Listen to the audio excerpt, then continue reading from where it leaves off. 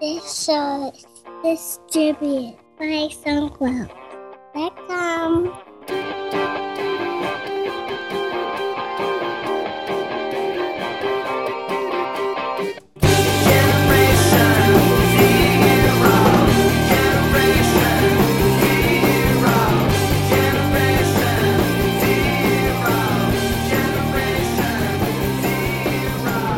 Welcome to episode 125 of TechSing, hosted by myself, Justin Vincent, and this time Jason Roberts on the show as well. Hey, Jason, how you doing? It's great. It's great to be back, Justin. Thanks. I can't believe we're at show number 125, 1.25. That is actually pretty incredible. I mean, we're going to hit the 200 one day. And it won't be long at this rate. Yeah, not bad. So what's the latest? Well, there's a number of different things, but maybe we want to talk about the some of the backlash about the UFO show. Yeah, sure. Let's do it. Go on, because I know you asked me to read that long comment that you had on the blog that you posted. So yeah, I figured you'd find that interesting. So yeah, we won't spend too long on this because we just did a show on it, and I don't beat the topic to the ground, especially since I'm sure not everyone finds it as interesting as I might find it. So I don't want to go on too long about it. But it was just interesting because Donovan, one of our listeners, posted a link, and it was sort of a debunking of the Phoenix Lights incident. Right. And it was written up in Discover magazine, and it basically said, look, these people, this is ridiculous. This Phoenix Lights incident just needs to go away because it was just a bunch of flares, right? And people keep talking about it as if it was something special. And everybody in the comments was like, oh, come on, thank God, I'm glad you finally debunked this thing. It's ridiculous, right? Well, as it turns out, that's not true at all, because the sightings occurred at between 8:15 and 9:30.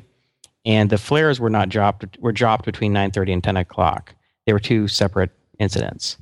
And it's the guy who was debunking it had his facts completely wrong. People had, and the majority of the sightings occurred at 8:15, with thousands of people reporting this gigantic, black slow moving object. It was like a mile in length or something like that. It's an interesting thing for you to kind of pick to talk about, I think. I mean, because I was thinking about this. I mean, me, myself, right? I mean, pretty much I have felt that, UFOs and aliens existed probably for the last 20 years, but it's kind of like a non-issue for me now. And also I wouldn't, publicly try and defend it and get into it in the same way that I think you're doing at the moment. So it's interesting that you're doing that. Well, all I'm doing is this. All I'm doing is trying to make sure that people stick to the facts one way or the other. I don't really care whether it turns out that sightings are extraterrestrial or completely prosaic things like planes or reflections on clouds or whatever. I don't need aliens to exist to make the world more interesting for myself. But what I guess I take exception to is when people take a haughty, condescending tone when they themselves don't even have the facts correct.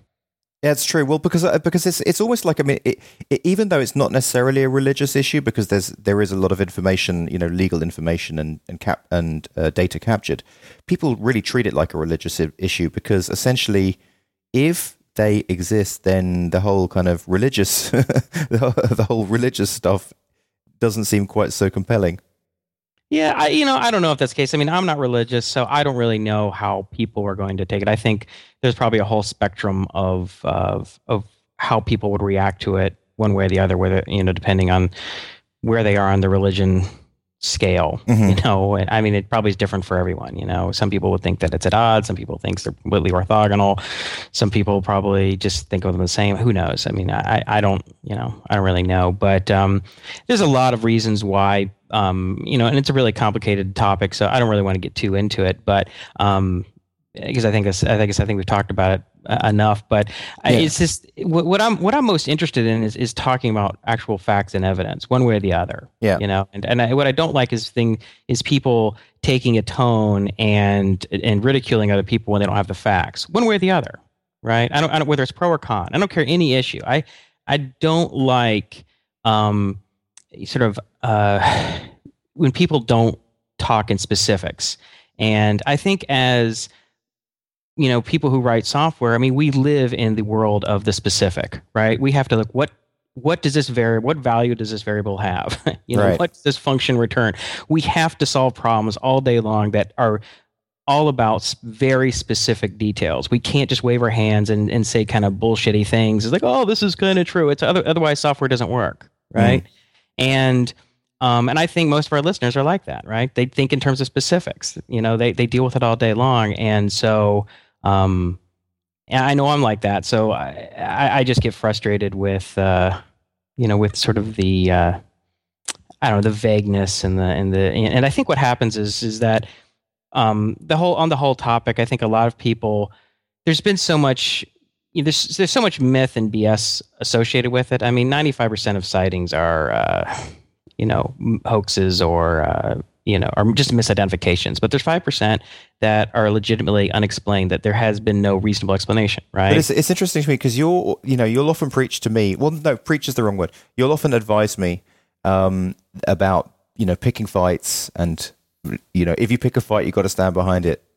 And it's interesting that, in a sense, this is a fight that you're picking now. It's a fight that you're kind of getting into, and it's a pretty kind of big fight. I mean, as usual, you don't choose something small. Yeah. I mean, even to go out, even talk about it in public. I mean, it's like people really start questioning your credibility, right? They say, well, look, the fact that you, like Jason, the fact that you even think about this, that you even give it 2 minutes of thought, makes me question whether you're even a serious person, right? That's the risk that I take. And I'm like, I'm not going to be cowed into not thinking about something because somebody else is, might threaten to ridicule me. I don't give a damn. I have enough confidence in my own intellect and my ability to reason about facts and evidence that I don't have to, I'm just not going to worry about it. I don't care. I'm not insecure about that. Right. Mm-hmm. And, and the other thing I would say is it's just because I'm willing to interview Leslie Kean, who's an investigative journalist who's tried to present what is the most credible evidence, doesn't mean that I believe, even 5 or 10% of all of the crazy stuff that people say. Right. All I'm saying is, like, listen, just along with Michio Kaku and all these other brilliant people who wrote forwards and sort of nice comments about her book. It's like the stuff that she covered was really interesting. It was really compelling, and for you to pretend that it's not true just because there's a lot of other stuff out there that is BS is not rational, right? Well, I think that's a very kind of succinct response to the whole issue, and I think that gets it across. We're 8 minutes in. I'm glad we got that out of the way. So on to other things. So because here's the reality: is regardless of one way, it doesn't really affect anything. It's just like it's the way I think about it is it's interesting. Like talking about the singularity is interesting. Talking about the future of computing in 10 years from now.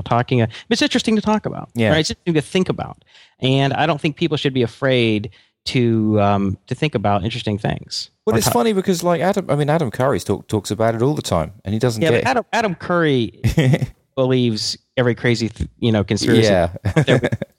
Okay, well, then you're like, well, what if he believes everything? Then he loses credibility, right? I mean, if you believe everything every conspiracy theory, every alternative hypothesis, then you just have no filter, right? You're just there's no credibility. Just like as if you believe nothing that anybody says except if it was spoken on CNN, in which case you're sort of at the other side where it's like, well, you're unable to really reason on your own, right? Well, I just want to state for the record, just to be clear, this is to anyone who doubts which way I think one way or another.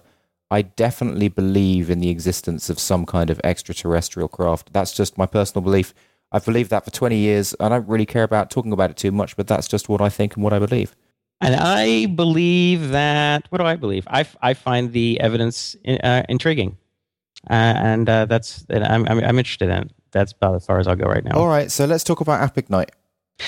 No, I want to talk about something else first. What do you want to talk about? I've got a few different things. Okay, number one thing is I want to ask about your whole outsourcing effort. Outsourcing. Oh yeah. Okay. Oh yeah, that's like that's. I think it's really that's going to be a great topic because you've done a lot of work in that on that for the last week, right? Yeah, outsourcing. Well, we've had quite a few people on the show recently, and they keep bringing it up. So I thought I'd investigate it, and also had a thought about it, especially what Ruben said, Ruben Gamez, and it kind of made a lot of sense. Because when I think about it, there's so much that I want to do to Pluggio, right? And if I could successfully outsource for a price that I could afford, it would be kind of awesome. I mean, I manage people in my main job, so I'm pretty used to managing people. I know how that works. And Sure. if I could just have a pipeline of product features and see them kind of created, that would be basically awesome, and it could really make a difference to Pluggio. Especially if the outsourcing rate was reasonable, right? Oh yeah. And if you're paying $50 or $100 an hour, or you're paying sort of domestic rates, then it would be, maybe not make sense financially for you. Mm-hmm. But you found some people who were much less expensive than that overseas, right? A lot less expensive. So what I did was I went to odesk.com and basically I gave a broad outline of the job and said I was looking for someone full-time. And what I did was I searched for people on Odesk who were less than $10 an hour, $10 or less, who basically fit the kind of criteria that I was looking for, PHP coders, new jQuery. And I kind of assumed that in different places like Philippines and India that you'd be able to get people for $10 an hour, right? And I figured that I could probably pay someone full-time, maybe 6 or 7 hours a day at $10 an hour, even from the revenue that Pluggio's earning right now. Right. So it kind of made sense. And and so went out and found about 20 people, and then I put together a test for them to do and submit. And so these 20 people kind of responded back and said, yeah, I'm interested. Wait, what kind of test was it? So the test that I put together was basically, I did it like a mock-up in Balsamic Mockups, and it was just a real simple page that was basically 2 divs, and the div on the left, you could enter like a Twitter account, and the div on the right, it just showed the tweets from the Twitter account. Okay. And that was basically the test. No one did the test. Okay. I got quite a few people responding back. Just one person did the test, but I'll get into that in a second. I got quite a few people responding back just saying, this isn't a test, this is work. And, I don't want to do anything that's work. Which is what I said to you too, right? Which is exactly what you said, right? We talked offline, and I asked if you're offering to pay them for the time to do the test, and you said no. And I was like, well, I'm not sure that's going to work because I know if it was me, I wouldn't be so interested in doing something like that, not getting paid. I mean, I guess it depends on everyone how badly they need the work, or whatever. But I would have been totally happy to pay for the test. I just didn't think about it up front because, to be bluntly honest, like, this was for a full-time job. I mean, it was pretty clear that it was for a full-time job, and the maximum this was going to take, if you were any good, would be like an hour, 2 hours tops, right? Sure. So if you're applying for a full-time job, wouldn't you do an hour test? I mean, wow. Yeah, that's true, but they're overseas. It's sort of an outsourcing thing, and so I think people are worried that they're being scammed. It's one thing if someone was interviewing for a job and they showed up to an office and they said, listen, you're going to do a programming test here on premise or whatever. It's another thing is like they've never seen you, they've never met you, and they're in it. It almost looks like you're trying to get them to do some work for you. I see. Yeah, I picked that up and I got that, and that was a sense that I got from most of the people. So I kind of responded to those people and said, hey, listen, I'm perfectly happy to pay. That's not a problem. I'll pay your usual rate. Didn't get any responses back from anyone. And just one person basically just said, okay, I'll do the test. And, half a day later came back and sent me a link to the test that they'd completed. And it was completely wrong. They didn't really do it the way that I specified. It worked, but it wasn't the way that I specified in the slightest. But at least it was working. It was pulling the data from Twitter. You could navigate through the left. But the main thing I said was, use this JavaScript file, because basically I supplied a zip that kind of had like a semi-populated JavaScript file, and I was like, do the test in this JavaScript file, just write your code here and send the zip back to me. But they just did it on their own website. Okay. Which is okay. I mean, at least they did it and it worked, and obviously they didn't use the libraries that I supplied, because I supplied libraries which would have made it really quick for them to do it. They used different libraries. Okay, all right. But fine, the point is they kind of got something, they got it worked, and they actually did a test. So just in honor of that, I said, okay, look, I'll try you out for 2 weeks and see what happens. So what they demonstrated is that they were relatively competent at writing code, but not so great at following directions. Might be the problem. That might be the problem, exactly. So, so then the other thing that came back out of it was that their rate was $5 an hour. Yeah, that's pretty good. So, well, certainly pretty good. Yeah, I mean that's their main rate, and certainly for a 2-week test. I mean, if they're even remotely can do stuff, even just basically do something in PHP and tech, and it's useful, then that is kind of pretty. You'll do that all day long. That's pretty astonishing. I mean, you know what I mean. But so I kind of discussed with the guy in full, like, what's the deal? How can you charge $5 an hour? And he said that in his town they have the typical Indian outsourcing shops, and in those outsourcing shops when you go through Odesk or Relance and you connect to a company and you're paid $10 an hour kind of thing. All the people who work for the outsourcing shops in his town, the maximum they earn is $600 for 6 days, $600 a month for 6 days a week, 16 hours a day. And basically they need to work 16 hours a day, 6 days a week to get that $600, which is basically about $1.50 an hour. It's $1.50 an hour. That's amazing. That's wow. It's pretty amazing. Just the difference in labor arbitrage that people can live off that little. I'm sure they don't live very well. No, absolutely not. So he would be working for me for basically 7 or 8 hours a day for $5, like 3 times more than anyone else in his town.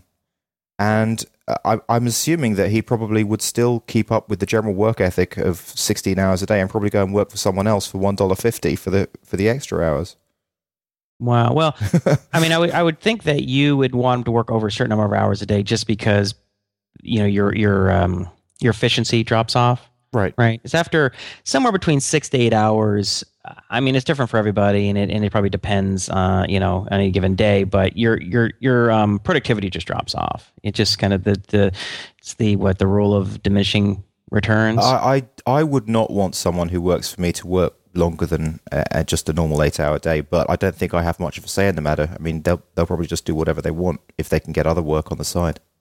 Well, okay, but you probably wouldn't want him billing you more than that many hours a day. Oh, no, definitely not. I mean, I've already limited that on Elance, so it is a maximum of 8 hours a day. But what I'm saying is I can imagine that given that everyone else in the town works this way, and that's the general psyche and the general work ethic, he's probably just going to find a second contract to fill the extra part of the 16 hours that he's not doing. That's interesting. You hear that all the time about like how much would people work if they could make a lot more money, and people don't always work that extra amount. They're like happy with a certain amount, and then they're just like whatever added money that they might get pales into comparison just for the need to rest and spend time with family and friends and things like that. And I wish I had read something on that recently, but so it's kind of foggy in my mind. But I know that there's some studies about that. So if you presented to somebody, okay, look, you can make, I'll pay you, $1,000 an hour. How many hours you work? Well, you're not going to work 15 hours a day every day just because you're making such a high rate. You might just be like, you know what, I'm done after 8 or 10. It's enough. Well, he said that the absolutely high. I said, what's the highest possible rate that anyone earns in your town, like the absolute superstars? He said that's like $10 an hour. Yeah, and didn't you mention that you were going to up the rate if they proved out to be really? Yeah, of course. That's I think that's really nice of you.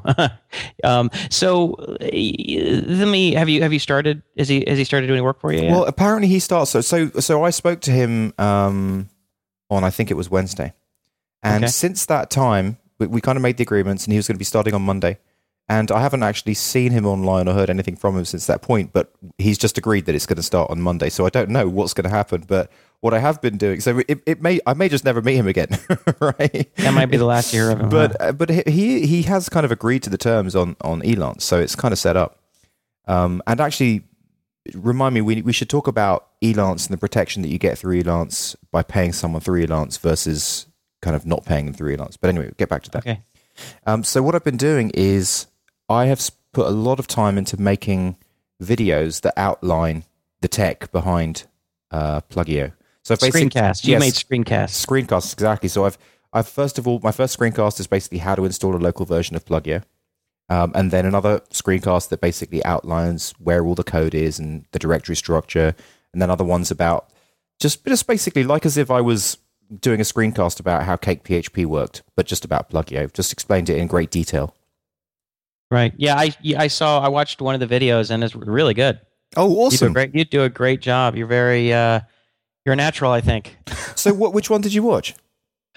Just the one installing it. You talk about, editing your host file and creating your directory structure, and you talk at a nice even pace. Your description or what you're describing is very well synced up with what you're actually clicking on and doing. You go in small steps, so you're not skipping steps to where they're going to get confused and be like, I don't understand what he just did there. I think you do a good job. So, well, what do you think about the fact that Pluggio can genuinely be installed in like 4 minutes? onto a local system? I think that's good. I think it'd be harder for you to outsource the work if it took them 3 hours and well, no, but typically speaking, it does take that long. I mean, it's only because of trying to make that happen for so many different projects over the years. Like there's a lot of things that you need to do to make that happen. It's really difficult, especially when something is deployed on multiple different environments, and you want it to work. Mac and PC and everything. Mac, PC. You want it to work live. You want it to work locally. You want it to work on whatever environment you're going to put it on. And the main trick that I found is to put all of the code in the web directory itself, and there's security issues with that, right? So if you put all because that one of the big security things is to basically put the bulk of your code outside of web root. Okay. And then you kind of do a symlink to it or something like that, or you access it a different way. But basically, Pluggio has all of the code in web root, but then it uses HTAccess to block access from the real world, so no one can get access to it anyway. But it just means that people only need one directory. They can dump the entire thing in one directory, and it's up and running. Right. Okay. Yeah. Yeah. So a couple things. I think you might want to consider finding at least one other person, if not two other people, especially at this rate, and comparing them against one another. Because if you only have one person, you start like having certain types of problems, or your expectations aren't being met in a couple ways. You could be drawing conclusions about outsourcing in general. It might just be this particular individual, right? And if it's that cheap, and I don't know, it might be worth exploring and see if you can. Well, no, you're absolutely. I mean, I've been thinking about that. That's kind of the reason why I've made the videos as well, so that it's really easy to just, from this point forward, it's going to be easy to outsource because everything's described so clearly. Yeah, I think that's a good idea, because otherwise the whole, the setup phase, the whole getting to know you and explaining the project just takes forever. If you can sort of make that, repeatable without you having to do more work, then yeah, I think that's a good idea. And I think that'll really help. And I just think that, it would help in a lot of different ways. One was obviously if someone starts to, because someone can start off doing a good job and they just tail off for no reason, mm-hmm. right? I mean, you have things like that. You have a situation where someone just accepts a different job, right? They want to do something else, in which case, if you had a couple people working together and maybe even working on the same code base, then you wouldn't have to get somebody up to speed again. I don't know. Of course, the other thing is if you could end up finding 2 or 3 people and they're all good, and if you're paying them $5 an hour, then you're getting $15, $20 an hour, $30 an hour. You have 2 or 3 really sharp people making progress on a code base they all understand. Well, it's interesting. I was thinking about what could I get the people to do, and I was thinking, but there isn't really that much to do. And then I actually thought about it. I was like, hold on a second, there is so much to do. I could catch up with Hootsuite kind of thing, like I really could make some major headway and get some awesome features in there.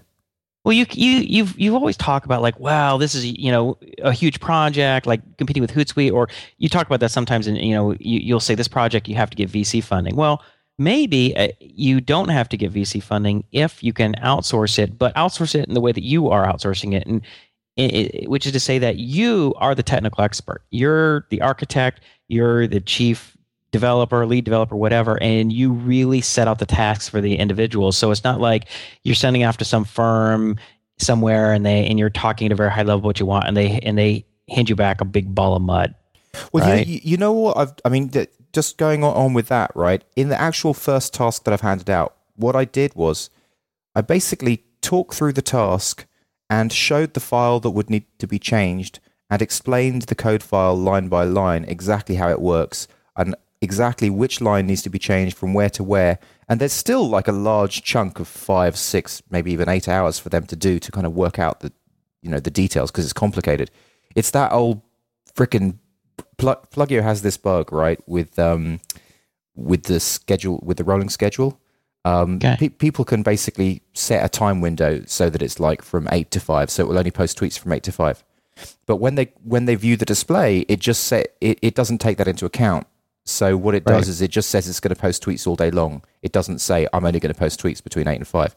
And it's a pretty complicated piece of coding to do.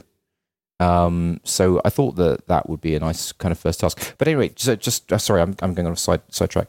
But just to follow up with what you're saying, yes, I think that if I'm very specific with the videos and speak about the exact code and tell them exactly what to do, as long as they don't feel too like I'm being too overbearing, then I think it could work nicely. Yeah, I'd be really interested. I wonder if someone like yourself could have a whole, I don't know, say not an army of developers, but a team of developers, all outsourced, all competent, all working for what would be very solid, if not generous, wages for their for wherever they live, and make a lot of progress and be able to compete with a firm like Hootsuite. Well, that is an interesting concept because I could have 10 guys, and then that's the same as me. That's the same as Hootsuite.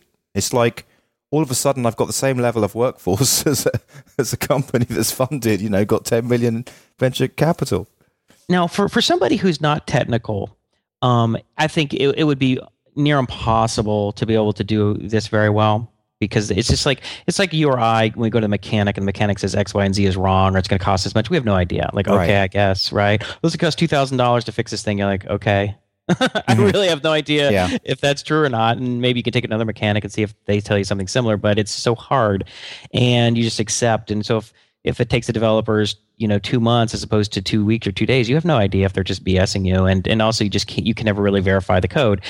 And until it's too late and that the project just doesn't work very well, after 2 or 3 months of time and money spent. Whereas you can look after the first week or a few days of code and you can tell right away, like, okay, this code quality is crap. They have no idea what they're doing. Or you can determine this person is pretty close. They need a little more guidance, but they're almost there. And you could guide them and you might be able to get a lot out of them. Okay, talking about code quality, that's a really good reason to use Subversion. So what I did was I've created a new Subversion repository.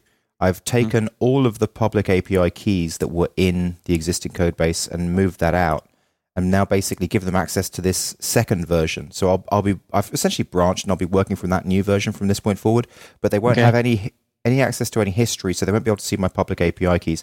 And I've set up a whole bunch of spoof accounts so that once again they can install it out of the box and they can start tweeting, but it doesn't plug into my main Twitter Pluggio app.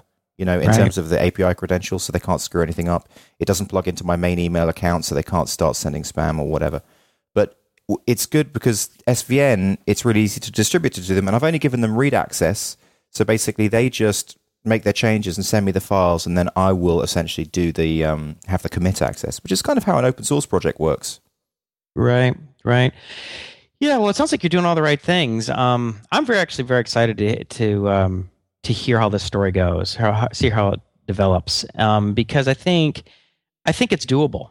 I think it's doable. I think it's scalable, and I think actually you would enjoy it because you always talk about how you like to manage techies. Yeah, right. That's true. And I also know how you get burnt out on working on a project after a while. Yeah, but I think that you would have much more staying power if you just had to think sort of at a higher level, architect things, review some code, make some screencast, and then let everyone else do all the code, the most of the coding. I have a feeling that would be something that you could stick with and keep the pace up much better than if you had to day in and day out keep cranking out features and fixing bugs. I think you're right, because I really do want to push the features out there, but it's kind of come to the point where putting those features out, it's not really an interesting challenge for me. I mean, it's not like I'm going to learn anything by making those features. I mean, I love to learn stuff when I code, and I'm not learning anything. I'm just essentially really crossing T's and dotting I's about the features that the app needs to have, and that's kind of boring to build. So I think you're right. I think I'm more likely to fill that in. And then what excites me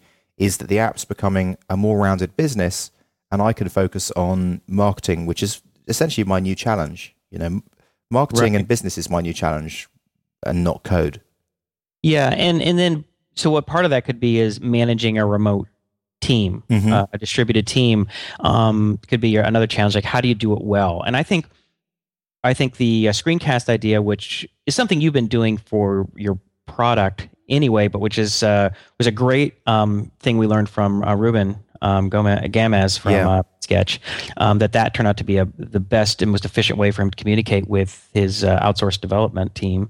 I don't know. I think that could be really cool. I think what you're going to have to do, and we'll see if this ends up being true or not, is you're going to have to continually stay on the lookout for new people. I mean, there's a world of, I guess, of developers from, I don't know what you call them, low-wage countries, China, India, parts of Eastern Europe, maybe, but it might take some work to find them. Just like it's hard, just like it takes some work to hire a good engineer here in the U.S. or any other sort of first world country, right? I mean, just because somebody says, "Oh, I got 10 years of Python experience and I got a degree from so and so," you still might bring them in, and they're just not that good for whatever reason. I mean, they might be smart or whatever, but they're not that productive, or they're just not easy to work with, or who knows what. Right. And, a lot of top companies that have the ability to pick and choose will, interview 10 or 20 or 30 people in person before they even pick one. I mean, that doesn't even count the resumes and phone interviews they do. So in terms of you, I think what you might want to do is really think in terms of that, in terms of like just trying to talk to as many as you can. Just try them out for short periods of time, and try and build them up slowly, knowing that you're going to lose some over time. But I mean, if they're that inexpensive, I mean, it's worth it, I would think.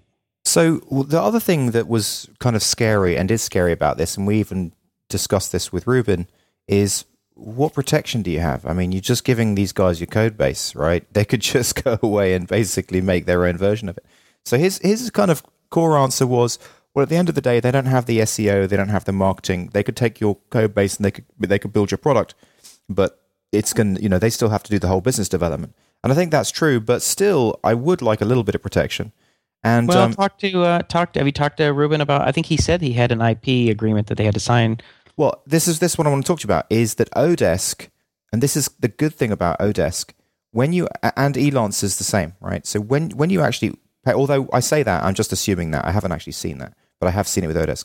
When people work for you through Odesk, because you're literally paying them through Odesk, the money goes through Odesk. They have had to sign a confidentiality agreement, basically an NDA, also an IP agreement, and all those agreements are already signed based on any work that they get through Odesk. So anyone they work for, they've already kind of waived their IP rights. Right. Which is pretty cool. And Odesk essentially say, whether this is true or not, I don't know, but they say that they will enforce it if anything, if any issues happen. Well, that's great. That's really that's nice to know. Because if this works for you, I might end up exploring it. That's right. Because the wage arbitrage is just too good. I mean, if we're billing out at $100 an hour, which by the way I've discovered isn't that high of a rate. After talking to Pat, who bills out at 175, I'm like, what am I doing? I'm like, Pat, guess what? You're my new agent. You're negotiating for me from now on. You're awesome. $175 an hour. You're like 20. I don't know what he's 25, 26 years old. Every time I ask his age, he's younger than that. So I think maybe he's like 12, but he's making anyway, when you're making anything in the triple figures of consulting, right? And people are charging $5, $7, $10 an hour, and they're even reasonably competent, and it's even reasonably efficient communicating. That's just huge. Well, I am typically speaking about 4 times faster than a kind of junior coder. So I'm thinking that,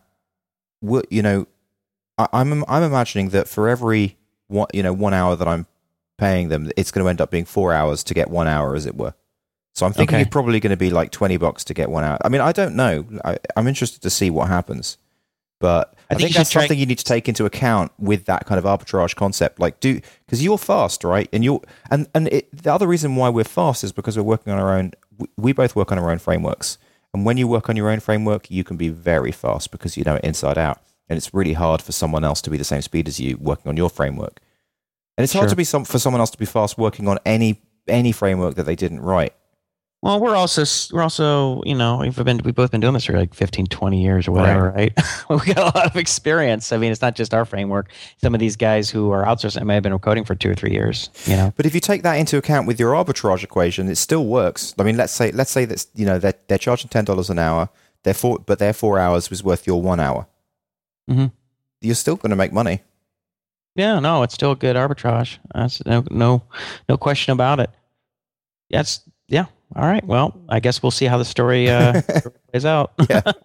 So something that we forgot to do the last discussion show, which I feel bad about, is we forgot to mention MicroConf, which is Rob Walling's conference that he's hosting that's coming up June 6th and 7th. Is that right, in Las Vegas? Yeah, but we mentioned the hell out of it in Ruben's show.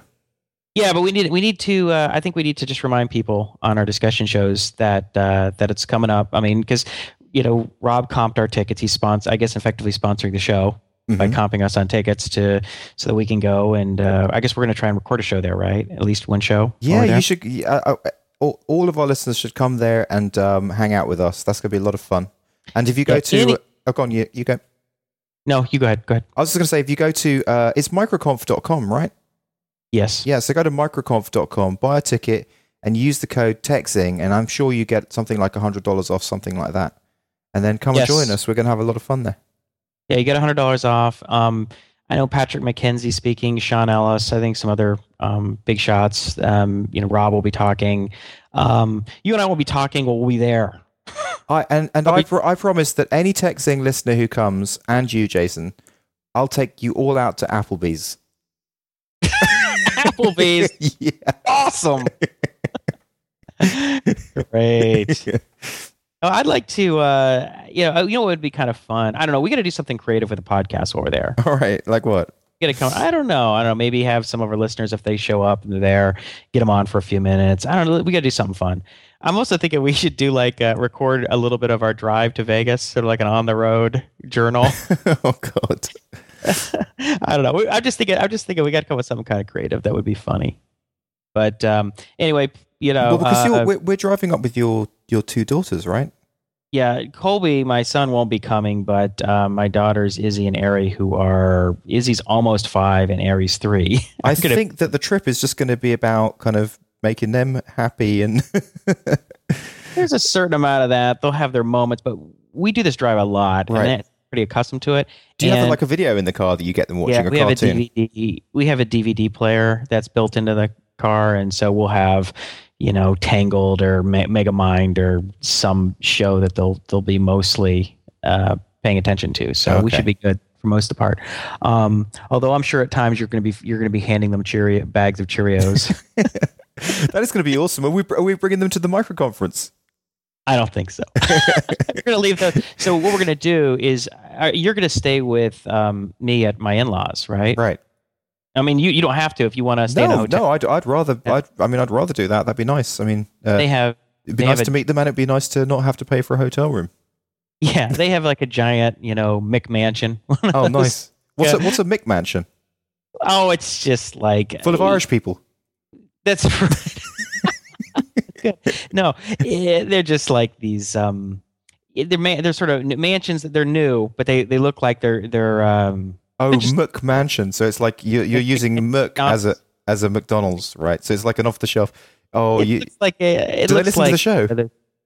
No. Okay, good. Oh, no, it's a beautiful home. Okay, it's just really big, so you'll have your own suite. You know, awesome. So nice place. It'll be a nice place to stay. So we can we'll just get up, have breakfast, and shoot into the down to the conference. So it should be good. That sounds awesome. So anyway, I hope some of our listeners show up, and if you are thinking about showing up, you know, fling us an email or write a comment on the show and let us know, because we'll keep an eye out for you. Hopefully, we can at least get, you know, a handful of people there. That would be fun. It'd be a lot of fun to meet some people in person. Yeah, and I'm really looking forward to it. And of course, we'll get to hang out with Rob again, which was really cool. Last time we got to talk to him. Rob's a hell of a nice guy. So if you get a chance to meet him, go talk to him. He's not only knows what he's talking about, he's a super nice guy. So let's talk about let's go move on to you, and let's talk about Appignite. Oh, we got to talk about me. I talked about me. We talked. Wait, hold on. You ask about Pluggio every time we have a freaking discussion show. Why shouldn't I ask about Appignite? All right. So what do you want to know? Well, how's it going? What's the deal? It's going all right. Let's see. So the thing you sound like frustrated that it's not moving forward as fast as you want. I'm as frustrated as our listeners are that it's not released. Let's put it that way. Right.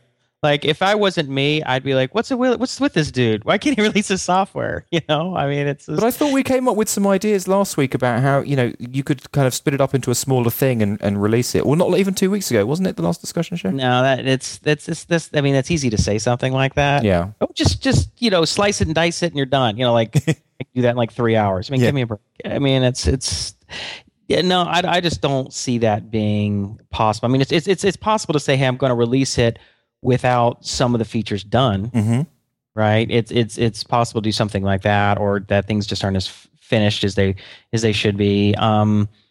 So I don't know. I have a few of our listeners actually have emailed me since I mentioned it on the it was last show, and I said that that some of the beta testers I was using weren't really using it as much as I'd hoped.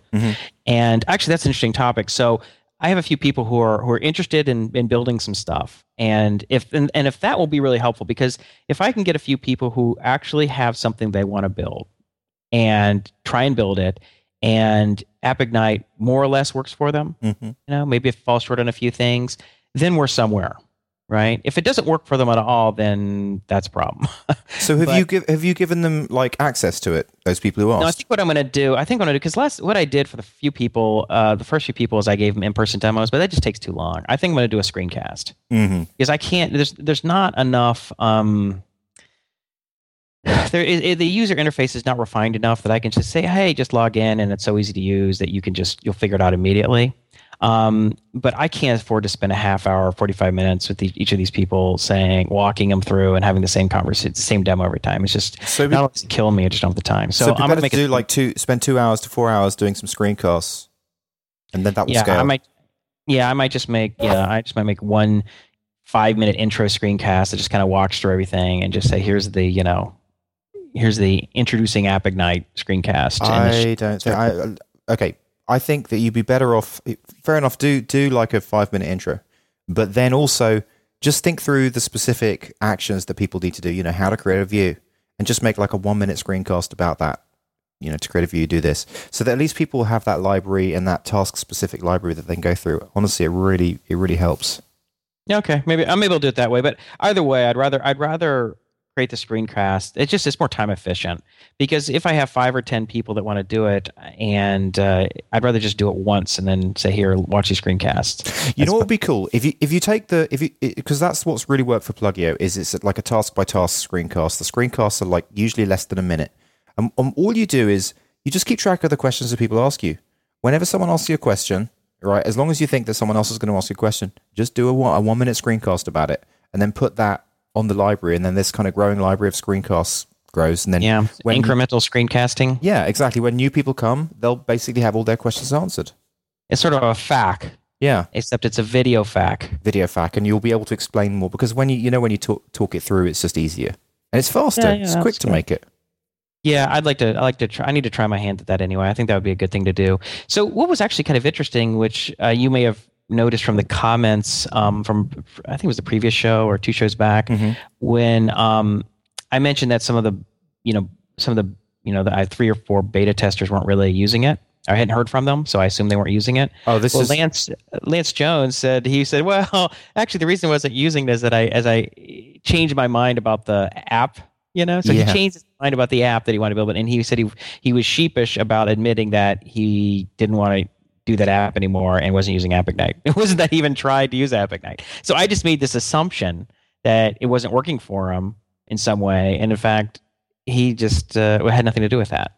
which is funny because, I mean, what do we learn about assumptions? What have I learned about assumptions when I assumed that the whole Google acquisition or non-acquisition of Frizo? I didn't hear back from a couple months, and I assumed, X, Y, and Z was happening. As it turned out, none of that was true. It was just that the reason they hadn't got back to me is that it just fell through the cracks because, different people thought they were handling it, and then it just kind of got lost. Mm-hmm. Right. So don't make assumptions we don't hear from people. So you just assume the same thing, basically.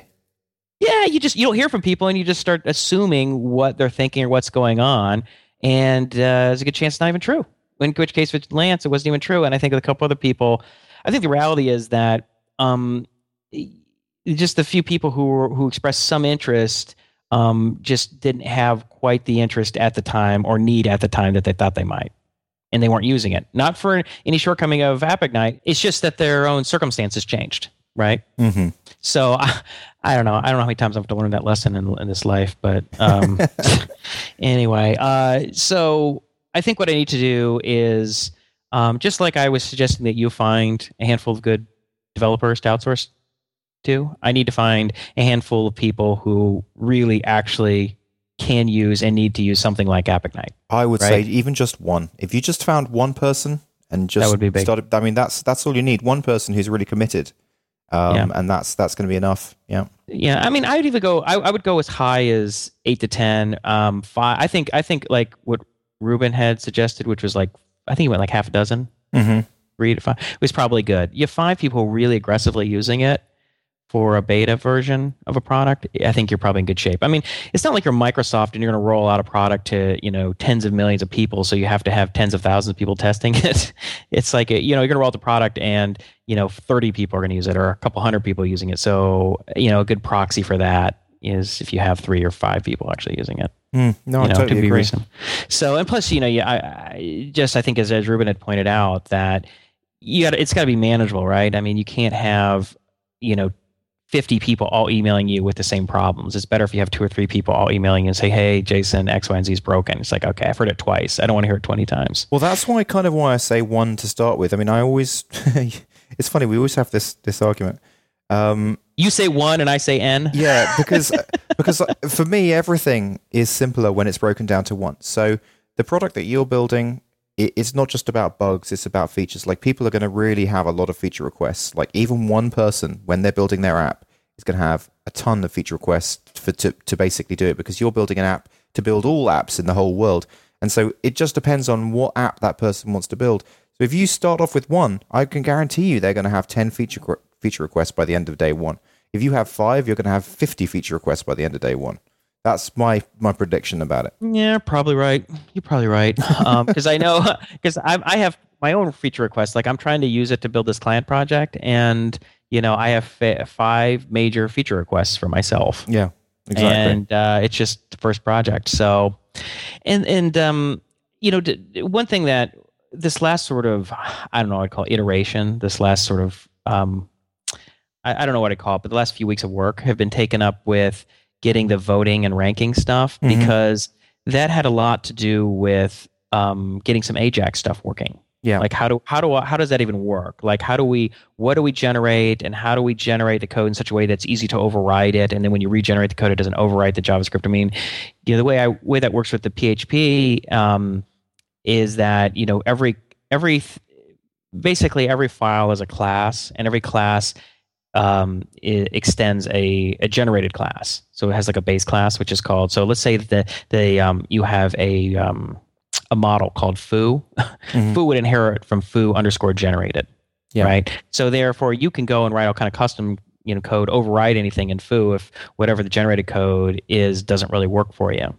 Now, I had to do the same thing with JavaScript, and then I had to figure out, like, okay, like, how do we know what JavaScript files are included in any given file, especially if you want to include them either after the body tag or in the header. So it's a priori. You don't want them embedded throughout your HTML code. No.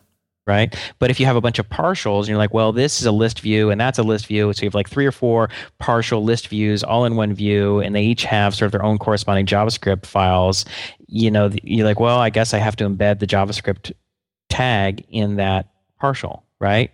Because otherwise the header, which uses a header template, which has its script files, or likewise the footer, which includes the tags at the bottom, how do you know?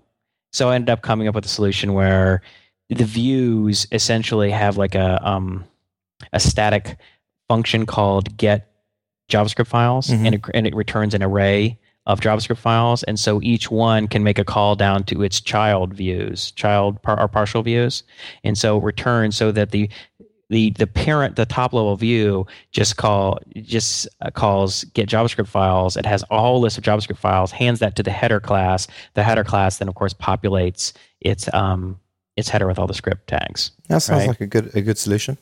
Yeah, I had a lot of staring at the ceiling to figure that one out. In retrospect, it seems kind of obvious. Well, of course, Jason, but when you're thinking about it, like, how the hell am I going to do this? And automatically we include jQuery and our extension class, which is what we call jQuery Appignite, which is which has sort of like our own specific widgets, like our voting and ranking widgets and things like that. Oh, cool! So you're building basically Appignite jQuery plugins on top of jQuery.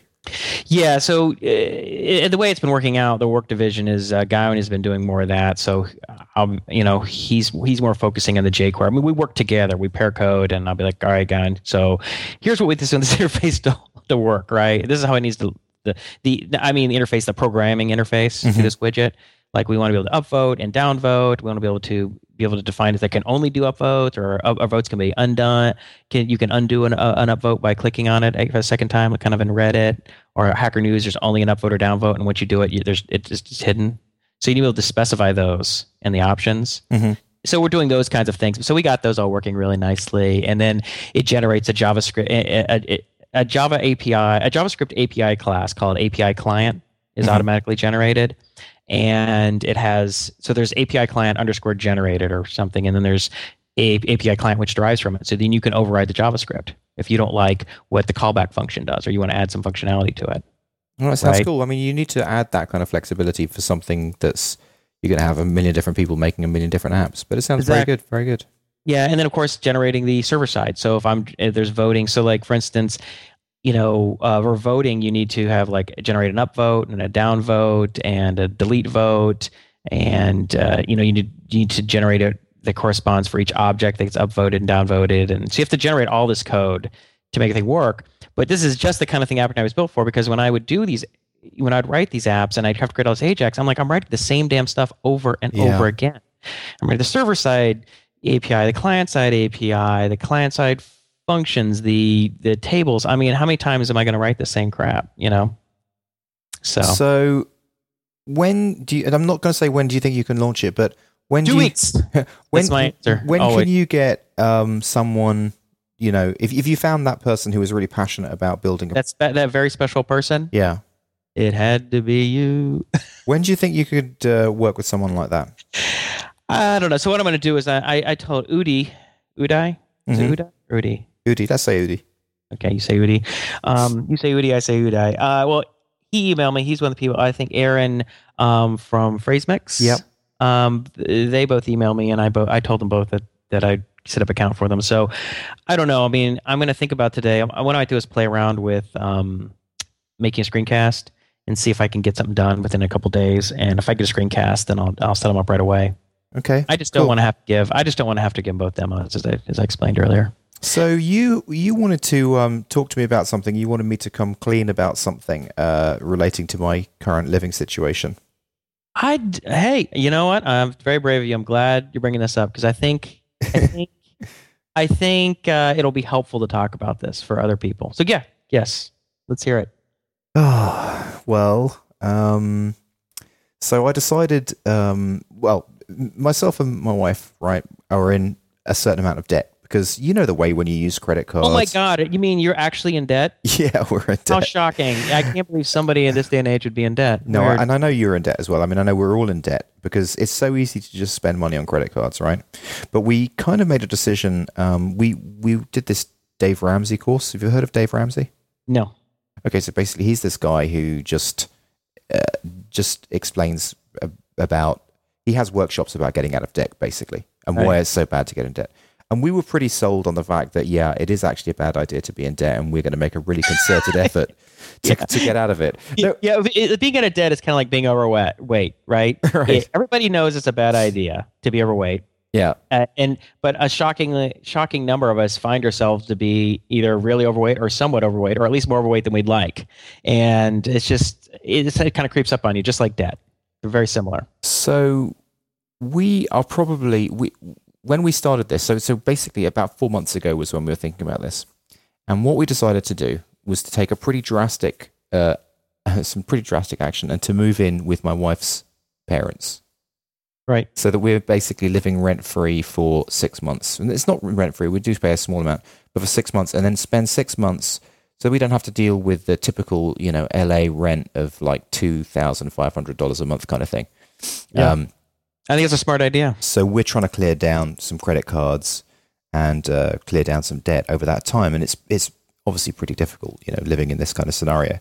But we've done pretty well. We've been 4 months. We've been living here, and that's 4 months already. Yeah, 4 months. I thought it's been like 6 weeks. No, that's amazing. 4 months, and we have one.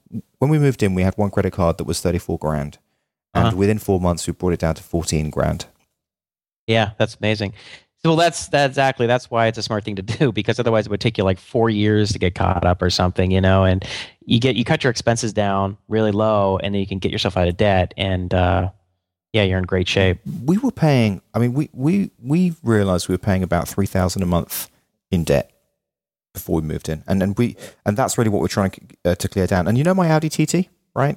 Yeah, we worked out that thing's sitting outside, and I don't use it that much. I mean, I use it like 3 times a week. It's basically costing about $800 a month just to sit there. That's brutal. And be used 3 times a week. Right, and it's not like you need a fancy car because you're rolling up on the honeys. You know what I mean? That's right. That's right. Give me a break.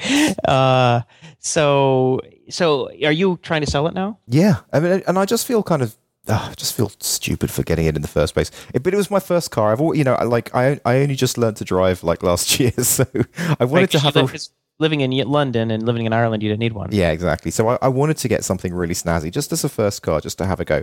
And I already know that I don't even need a snazzy car now. It's like Georgie loves you anyway.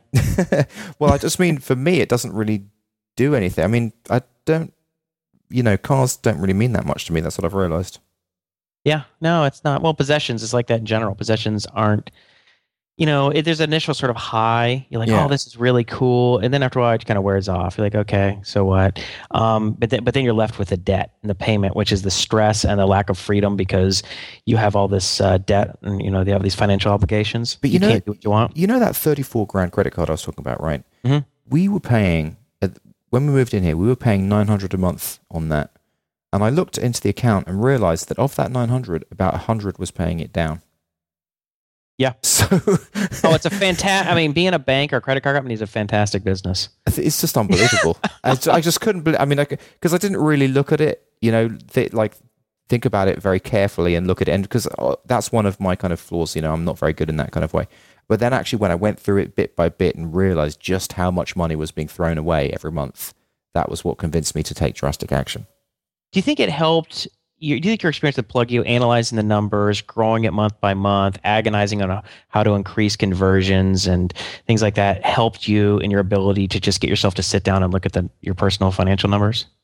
No, I think that it was basically my wife saying for the exact same, because if you think about it, this started at exactly the same time as when I started revamping Pluggio. So basically, it was just, we came to a general crisis point that we needed to get our shit in order about money. Right. So that's what happened. So we just had a discussion about it. Well, usually that's when things change, is when people hit rock bottom one way or the other, right? Yeah, pretty much. That's when people get off drugs. That's when, people get out of debt. It's like things just get too far and you get this reality check like, we have to change now. It's just, there's no more messing around. There's no denying it. There's no pretending it's not that bad. It's bad. It needs to change. So that's fantastic. So your debt is getting wiped away quickly, and you're going to stay there about 2 more months, you said? I mean, I just want to kind of back up and say one thing. We were living a great life. Like, there was no part of our life where we felt like we were down and out. In fact, we were living in a beautiful 3-bedroom house in Glendale. And, I had my TT and we were living that fantastic life. The issue was that when we went to the Dave Ramsey course, it just made us feel stupid because it was like, hold on a second, this whole life is like a deck of cards, right? It's it's so highly geared on all the debt that we need to change this.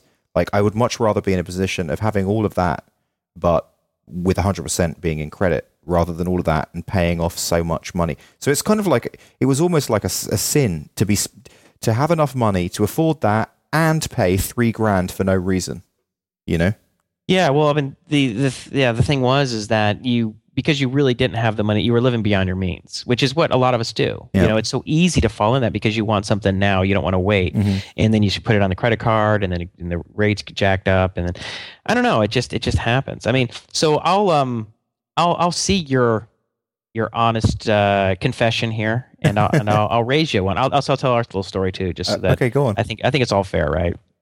So, we bought a condo here in Pasadena, and around, I can't remember, it was like 2003 or something like that, and ultimately we did well on it, like most people, and we took out we took out some equity to I can't remember, but we took out some money to pay off some other debt or whatever. I think to pay off some credit wasn't it debt. to do up the kitchen? Okay, but this is the first. This was early on, right? Okay, So right, yeah. So it wasn't like, even though we bought it at a lower value and increased a lot, we took the equity out and spent it on paying off credit cards. Mm-hmm. Okay, and any other debt we had. So we wiped away our debt, and then what happened is, it was like 2007. I think it was around September, October of 2007, and we had been visiting Sandy's parents, and they were on the drive back from Vegas, and I had been reading a lot of articles talking about the precarious financial situation, how the housing market was very unstable. And this was when they were talking about the subprime was first starting to be mentioned in the popular mainstream press, mostly just in the financial press. But it was like, the sense was, look, this is contained. It's contained. It's not going to affect the overall global picture. It's just a small part of the market. It's only these subprime loans. But I was reading a lot of sort of contrarian economists saying that's not true, that this affects, it's systematic risk. There's all over the place. This thing is a house of cards. And so I started reading some, and I read more and more, and I was like, okay. And so I was driving back with saying, that's, listen, I need to talk about something. And she's like, what? And I said, the housing market is about to implode any day now. I said, we need to sell our place right now. And I said, the train is leaving the station. If we don't get on that train, we're done. I said, we need to just grab whatever we got and jump on that train. Otherwise, we're toast. And she's like, well, we need to paint, and we need to, do some fixing, fix some things first. And we got to find an agent. I'm like, look, we just sell now, right now. No, like right now, like in the next 2 weeks.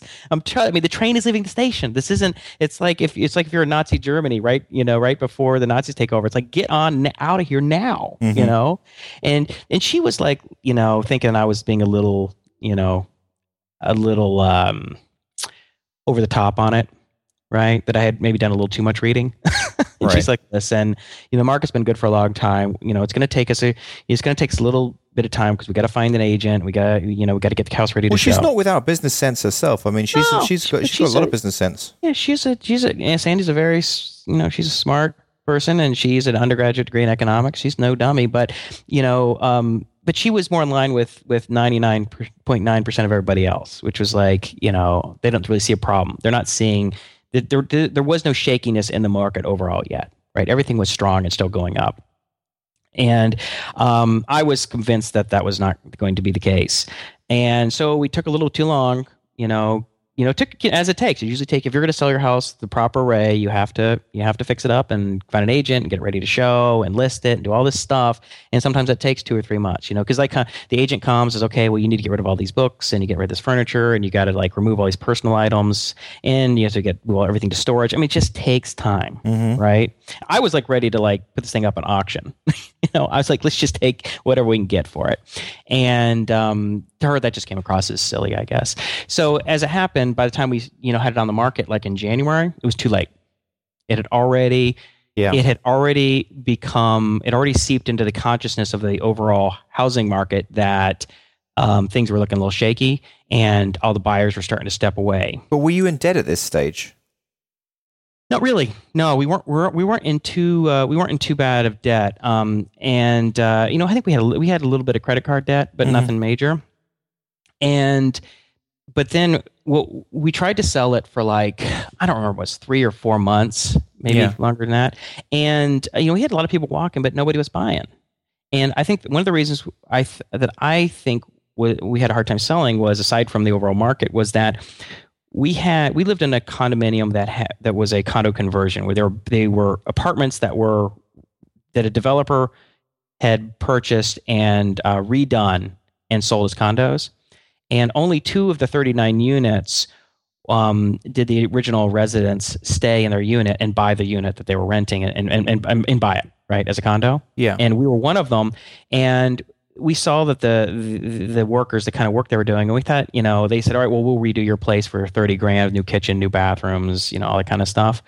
And we're like, you know what, for 30 grand, we think we can do better. We'll do our own. Yeah. But we just never got around to it, right? And our sort of stuff looked like an older apartment. Yeah. Right? Older kitchen, older bathroom. So these places are selling for $500,000, right? We have like a 3-bedroom, vaulted ceiling condo kind of thing, right? In Pasadena. So it's selling for $500,000. So that was the reason why people didn't buy it, because you had an outdated general kitchen and stuff like that. The way I see it is like, my logic was like, look, if people are buying a house, sometimes they'll look at it and go, well, we're going to buy it up and we're going to gut it and clean it up. When people are buying condos, the reason they're buying a condo is they don't want the overhead and the headache of a house, right? They don't want to do yard work. They don't want to do a bunch of. They're usually like young professionals or young couples that are both working, and they just don't have the interest to deal with all the headache of owning a house. Condos are great for that. It's like low maintenance life. So, did you decide to do it up then? Yeah. So what we realized is like, well, if we're going to sell this thing, we're not going to sell it as is. So the only way we're going to sell it is if we upgrade the kitchen and the bathrooms. And I was very hesitant about doing that. It's kind of like putting money into a car that you're trying to sell. Usually it's a bad idea. Yeah. But otherwise we were just going to get saddled with a house that I felt was going to drop a couple $100,000 in value, based on the research that I had been doing, that it was just going to just drop like a rock, and we were never going to be able to pay it off. So how much did you borrow and put in? So, well, we initially, we had tons of contractors come by, and then initially I think we were going to get all of this stuff, hardwood floors, like brand new kitchens, granite, and, just top of the line, everything. Just going to trick this place out. It's going to be beautiful, right? And it was going to be about 35 grand, 35 grand. And we're like, all right, that's okay. We can do that. Well, it ended up running 65.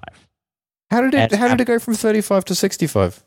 I have no idea, man. It's just what happens with like these remodelings. Is sometimes they just get away from you. You run into something and there's a problem and you got to fix that, and then it's just. So you should have gone with the original 30.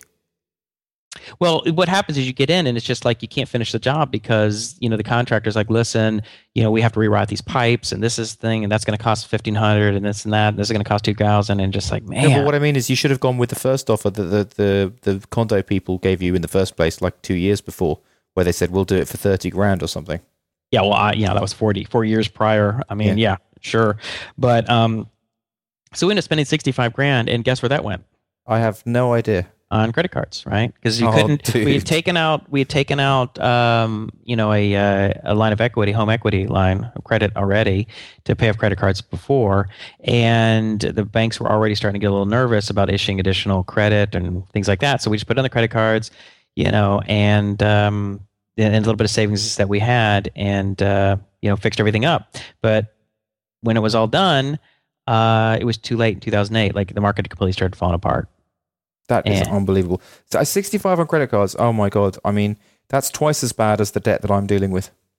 Yeah, and Sandy doesn't work, right? It's all on me. Oh my God. Right. So essentially what happened was we limped along for a little while, and then Sandy started doing some research, and she said that, she found some debt consolidation services, and then she found one that was really good. It's like a nonprofit. They don't make any, real money off of what they do is they consolidate your debt, and then all your money is really going against principal, not interest. And what they do, you have to like get rid of your credit cards except for maybe one, if not all of them. Mm-hmm. And essentially then you pay a fixed payment to them, and then they pay off all the credit cards. Right. And so we started doing that, and I think we've knocked off about 35 grand. I think we're down under 30 now. That is upper fantastic. 20s. And how long have you been paying that down? I'm guessing, whatever, probably 2 years or something like that. Okay, right. So it's sort of like a long-term kind of consolidation plan. Yeah. So, we don't put anything on credit anymore. And it's all cash. So that's why we got to be a little safer now. We got to keep putting money away and make sure we have a savings account, and we have a health savings account, which I've talked about in the past and past episodes. And so, I just sort of, to be honest about it, just say, look, it's like you're not the only one who got into debt, right? And you can get into debt easily and for a lot of different reasons.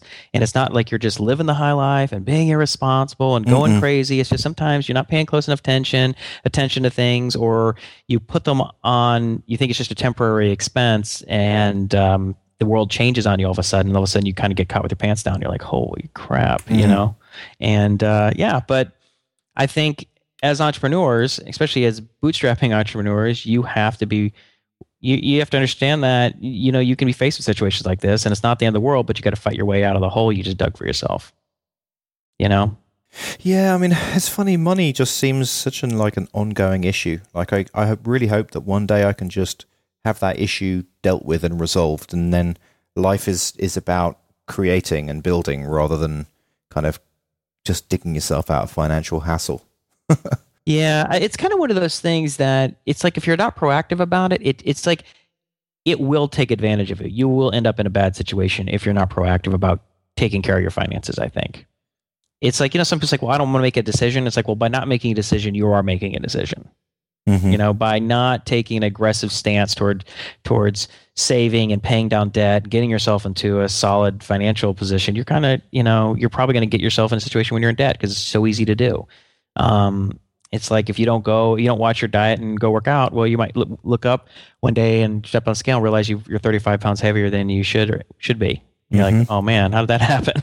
It just can happen easily. And and I think as entrepreneurs also, it's one thing we have to learn, especially as sort of tech entrepreneurs, that we're so enamored with the technology, right? We have so much fun with the technology that a lot of times it's easy for us to sort of ignore and not want to pay attention to the financial side. But that's what it is. Ultimately, it is a business. It's about making more money than you spent. And so you have to get yourself to start paying attention to that stuff. And so it's a good lesson. You're going to have to learn it one way or the other.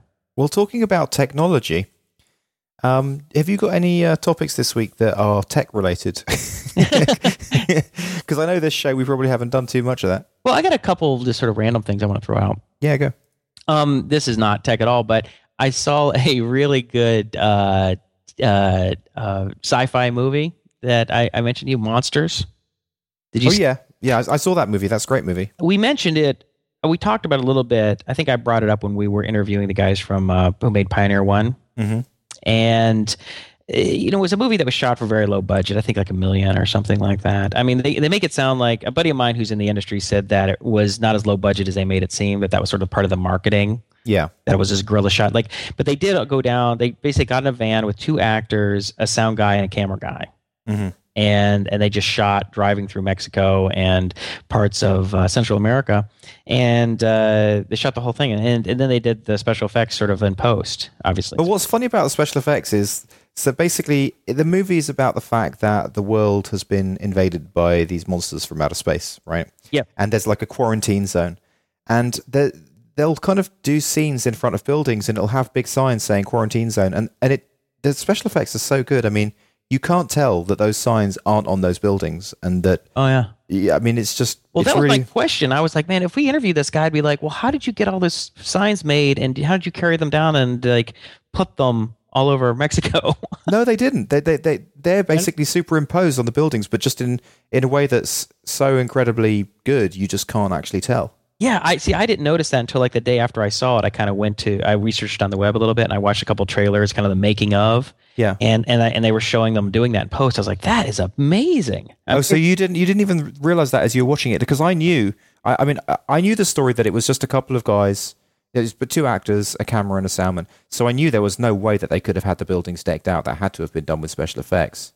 It was very impressive. Yeah, I thought maybe they had a second car with some production people who were making signs and kind of on the fly putting them up or something. I didn't really think that much about it, to be honest with you. I mean, it kind of sounds sort of silly that in retrospect that I didn't realize that. But anyway, It was really good. I mean, they shot the thing on some kind of video. I'd be curious what they used to shoot it.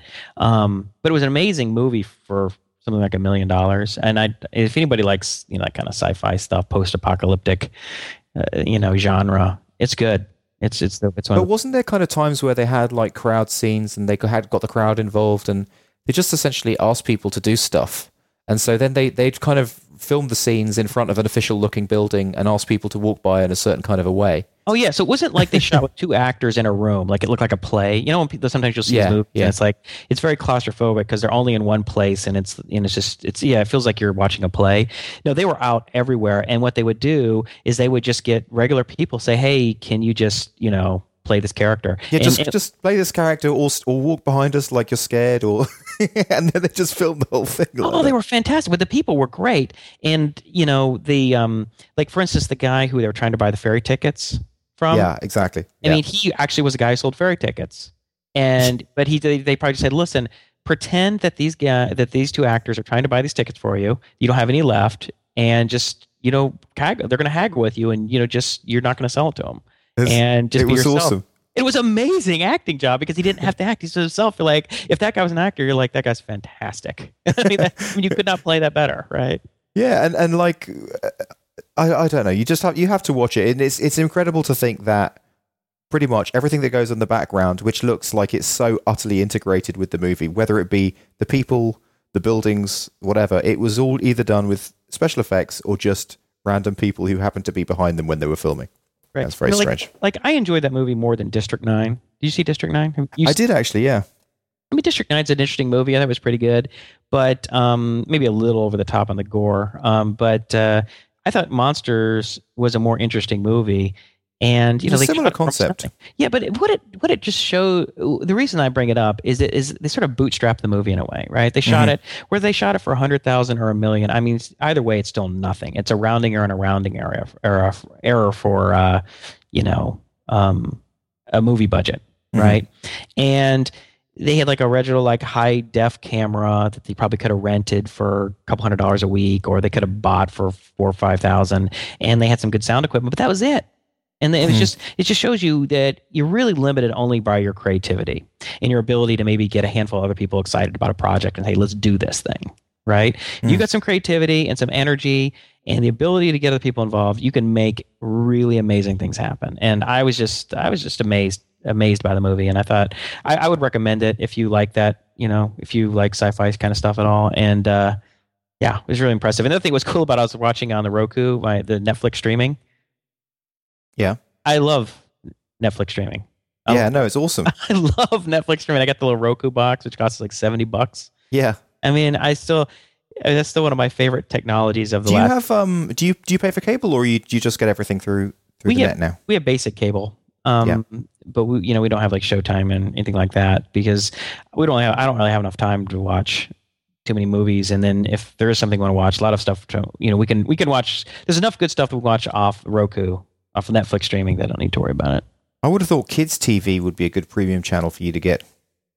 Well, when things do come on, because you can check on the DVR, and when things are coming on, you just record them. Oh yeah, of course. And also on Roku, there's a lot of older stuff. I mean, stuff meaning like a few years old or back, and there's just a ton of movies. And then, of course, I think Sandy joined some DVD club for like kids movies or something, so we get stuff like that.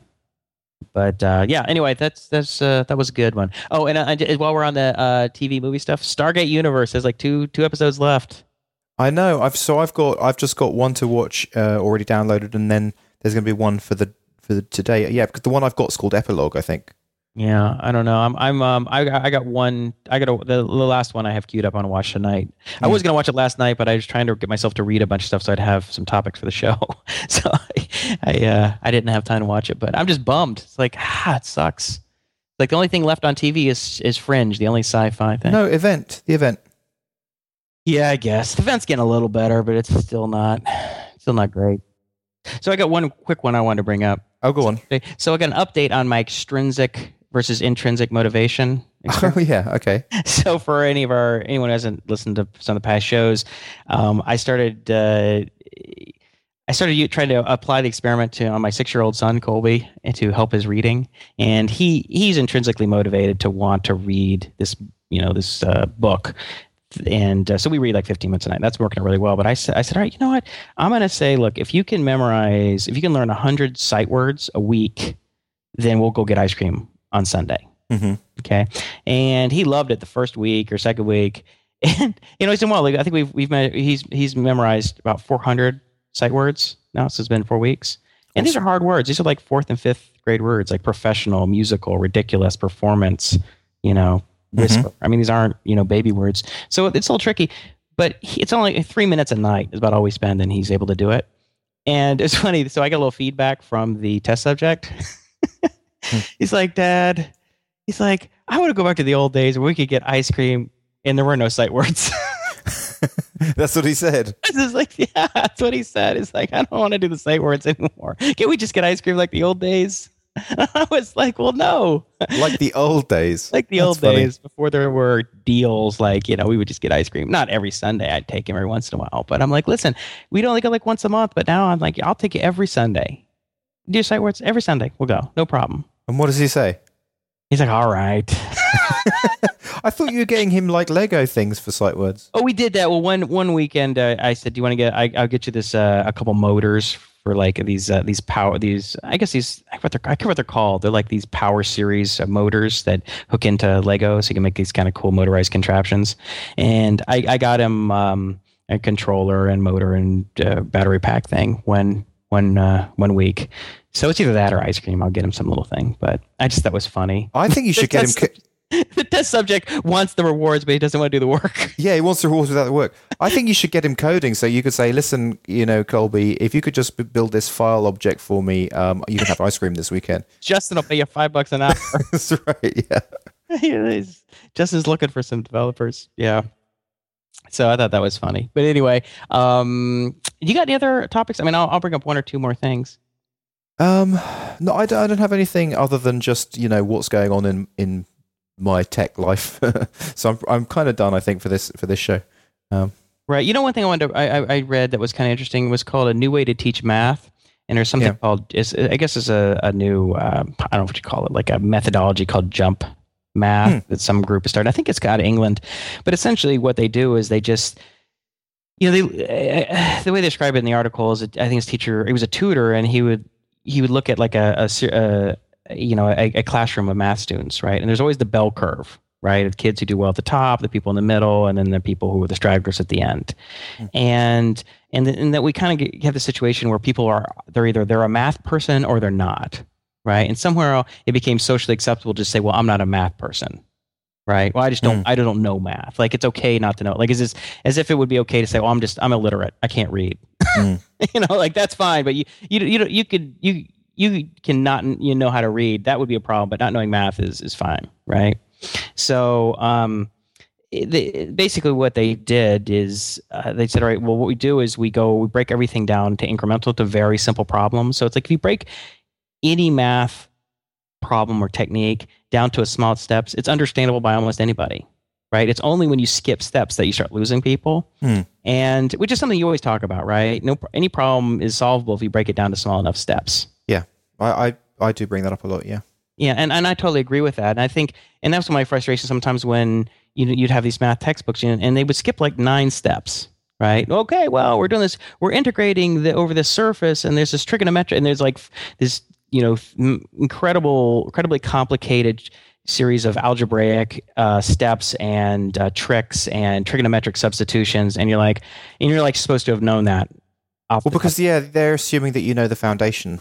Basically. Yeah, but oftentimes they stick in some fairly tricky things, and it's like, they're not making it easy for you, right? It's like if I'm explaining, some new concept, you think that you would want to use the simplest unrelated concept as possible to explain it. So you're not sort of conflating the two, or you're not getting confused by one. Like, you're confused by this old stuff. And it's like, I used to tell people who say, oh, I can't do calculus. It's like, well, the hardest thing about calculus is pre-calculus, because everybody forgets their pre-calculus. Derivatives and integrals aren't that hard compared to the fact that everybody forgets their trigonometry, And anyway, that's what they use. And lo and behold, you do it that way, and like everybody does like 3 times better. you know. And I just found that really like it's sort of one of these obvious things. It's like, well, why isn't the educational system, why hasn't it been aware of this for the last 50 years? That you got to break things down to smaller steps. And also, rather than making like a test, like we have a time, rather than saying, you advance once you've mastered this technique, it's like, well, we're going to do everything for a month and then we'll have a test and we're moving on whether you know it or not. Well, then you're screwed. So that isn't the way that it works now, or that is the way? The way it works now is that you're in a class, you study some material, you give a test on it, you get your grade, usually a bell curve. Some people master it, some people sort of get it, and some people don't get it at all. And you move on. You build and you go to the next step. But if you have any holes in your knowledge because you didn't completely master the first stage, well, you're kind of screwed, right? You lose confidence. You really are confused because you didn't understand the more preliminary stuff. And it should be like a video game that you cannot advance to level 2 unless you've mastered level 1. Yeah. No, I think that makes sense. I mean, really, if there's one thing that should be taught on computer, I think it would be through like, computer programs that you just kind of do problems and do tests or whatever it is until you've mastered it, and then it goes on to the new material. I would actually love to learn math one day because I'm pretty useless at it, and I think that it would be awesome to understand math to the point where you could do things like animation with physics and stuff like that, which I just really wouldn't have the first idea how to do. Right. Yeah, I mean it's very doable. I think there is some pretty good stuff on. There's probably some pretty good educational stuff at this point. I mean, I haven't researched it myself, but when you do it that way and you go at your own speed, and then it just kind of sequentially, you don't push through until you master the earlier stuff. I think it's pretty hard to fail, especially if you have somebody who can help you out if you get stuck on something, if you do miss something. Mm-hmm. But I don't know if these math jump people, or jump math, what's called, have created any educational software to sort of go along with their curriculum. But I'm going to look into it because that would be really cool. Well, that sounds like something that someone should create in minimum viable product. Yeah, and to start charging. That's right. That would. I mean, now it'd be interesting to contact those people. I think they have like 10 people in their organization, so they probably are pretty early on. But that would be just the kind of thing you could create an iPad app for, right? Mm-hmm. That would be pretty cool. So, what else we got? We need one really good closing. All right. Topic. Give me something good. I just got an email from Odesk saying that the guy who I've hired, his contract officially started just now. Okay, that's good. That's good. That's all I've got to say about that. Was any updates on? And what's the Pluggio update? Well, I guess the Pluggio update is that the growth, I guess the revenue growth is probably worth mentioning, isn't it? Yes. So December, I always go back to December to put it in context. So December, there was $819. January, there was $996. February, there was $1,109. March, $1,546. And April, which has just closed, $1,869.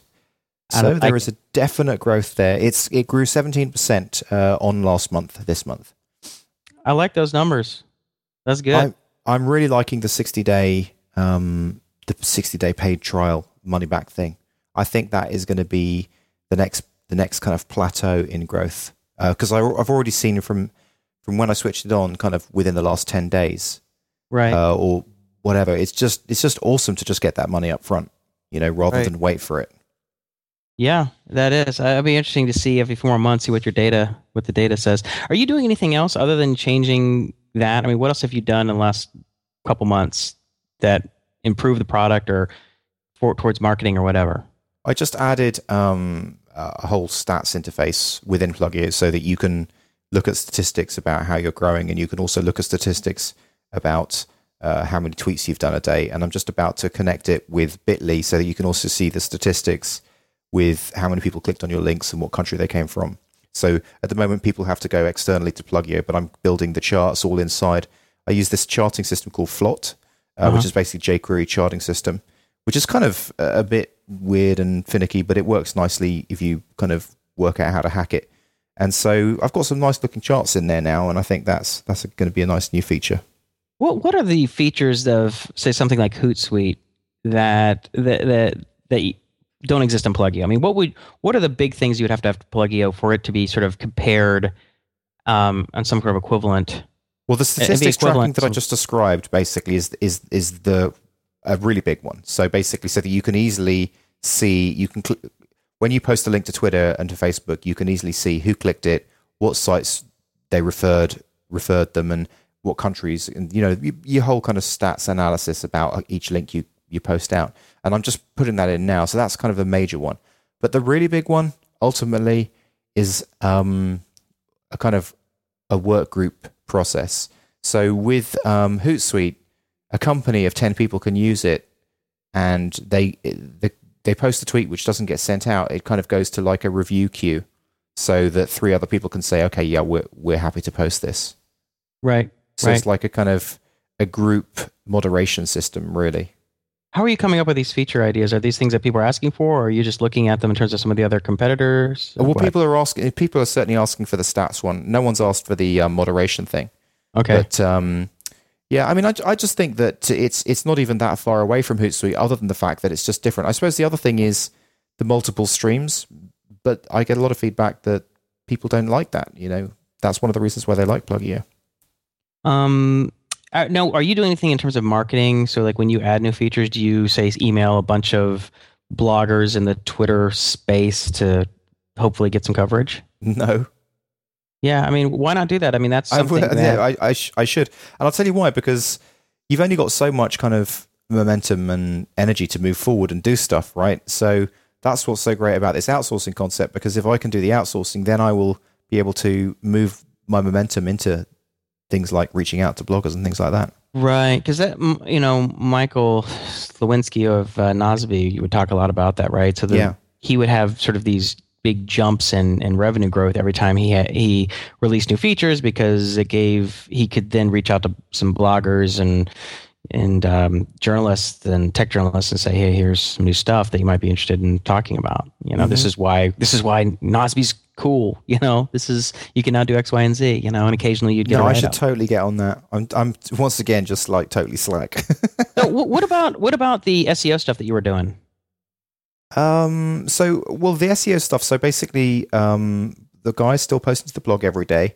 The blog is extremely active. It has had a couple of conversions in the sense of people signing up for the email course, but really it hasn't proven to be doing very much at all. I mean, in terms of bringing search traffic or in terms of converting customers, it hasn't really done that much. So I've tried it for 2 months, and I think that I'm going to stop doing it and move to a much smaller version. Maybe just do 1 blog post a week, just to make sure that it looks active. And I'll think of other ways of using that guy. Or, didn't you say something else that you had done that worked better, the SEO, which some grid approach that that was the top 5 tweeters, and that's something, once again, I just need to get my house in gear and get around to it, and is like putting out 1,000 different subject matters for the top 5 tweeters. That one's worked better than the other stuff. Yeah, I mean, maybe try that. It'd be interesting if you had the time to try that before MicroConf, because we're going to see Patrick McKenzie there, and if you have some evidence to the contrary, because he didn't think that was going to work. Yeah, he said that. Yeah, it's true. He said that wasn't going to work. So it would be very interesting. And obviously, Patrick McKenzie knows what he's talking about, but as we know, context makes a big difference. So what may work in some cases may not work in others, and vice versa. So it would be interesting if you had some data to say, hey, I tried this stuff and it actually worked in this case. And I'm sure he'd be interested in hearing that and finding out why it worked in your case and why he thinks it wouldn't work in other cases. So do you have anything to wrap the show up with? Any kind of interesting little Jasonism or strange little tidbit? Do I have an interesting Jason? I think the whole show has been Jasonisms. I'm trying to think. The other thing I'll bring up, I have a bunch more off-topic stuff, but I don't, I think we've been off topic most of the show. But I thought there was a cool article I read about Elon Musk, who he runs Tesla Motors, the Tesla electric car. He also runs SpaceX. Like they just have some gigantic rocket that launched, like I think it's orbital space that NASA's going to contract with them to deliver satellites and stuff like that. And I think they actually may. I'd have to look into it again, but I think that they may actually have contracted with NASA to deliver cargo to the space station on astronauts. Maybe not astronauts, but definitely cargo. That's awesome. And I also saw them in the news recently saying that they're committed to getting man to Mars.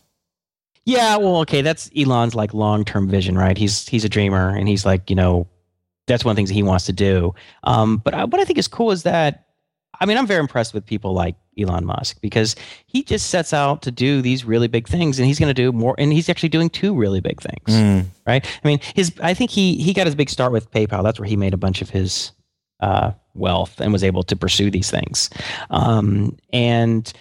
But he didn't just sit back and not do anything or just passively invest in other people's ideas. I mean, he had really big world-changing ideas that he wanted to go after.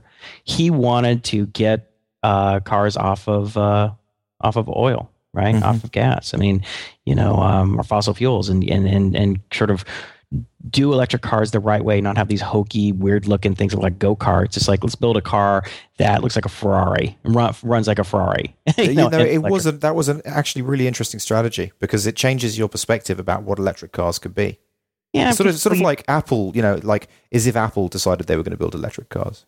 Yeah, they just build a top end thing. It shows people that, I mean, maybe most people can't afford it, but then later you bring out the more affordable sedans that cost, I don't know, 40 or 50 or 60 grand or whatever they're going to cost. But you make it desirable, basically. That's the thing. He's making it desirable.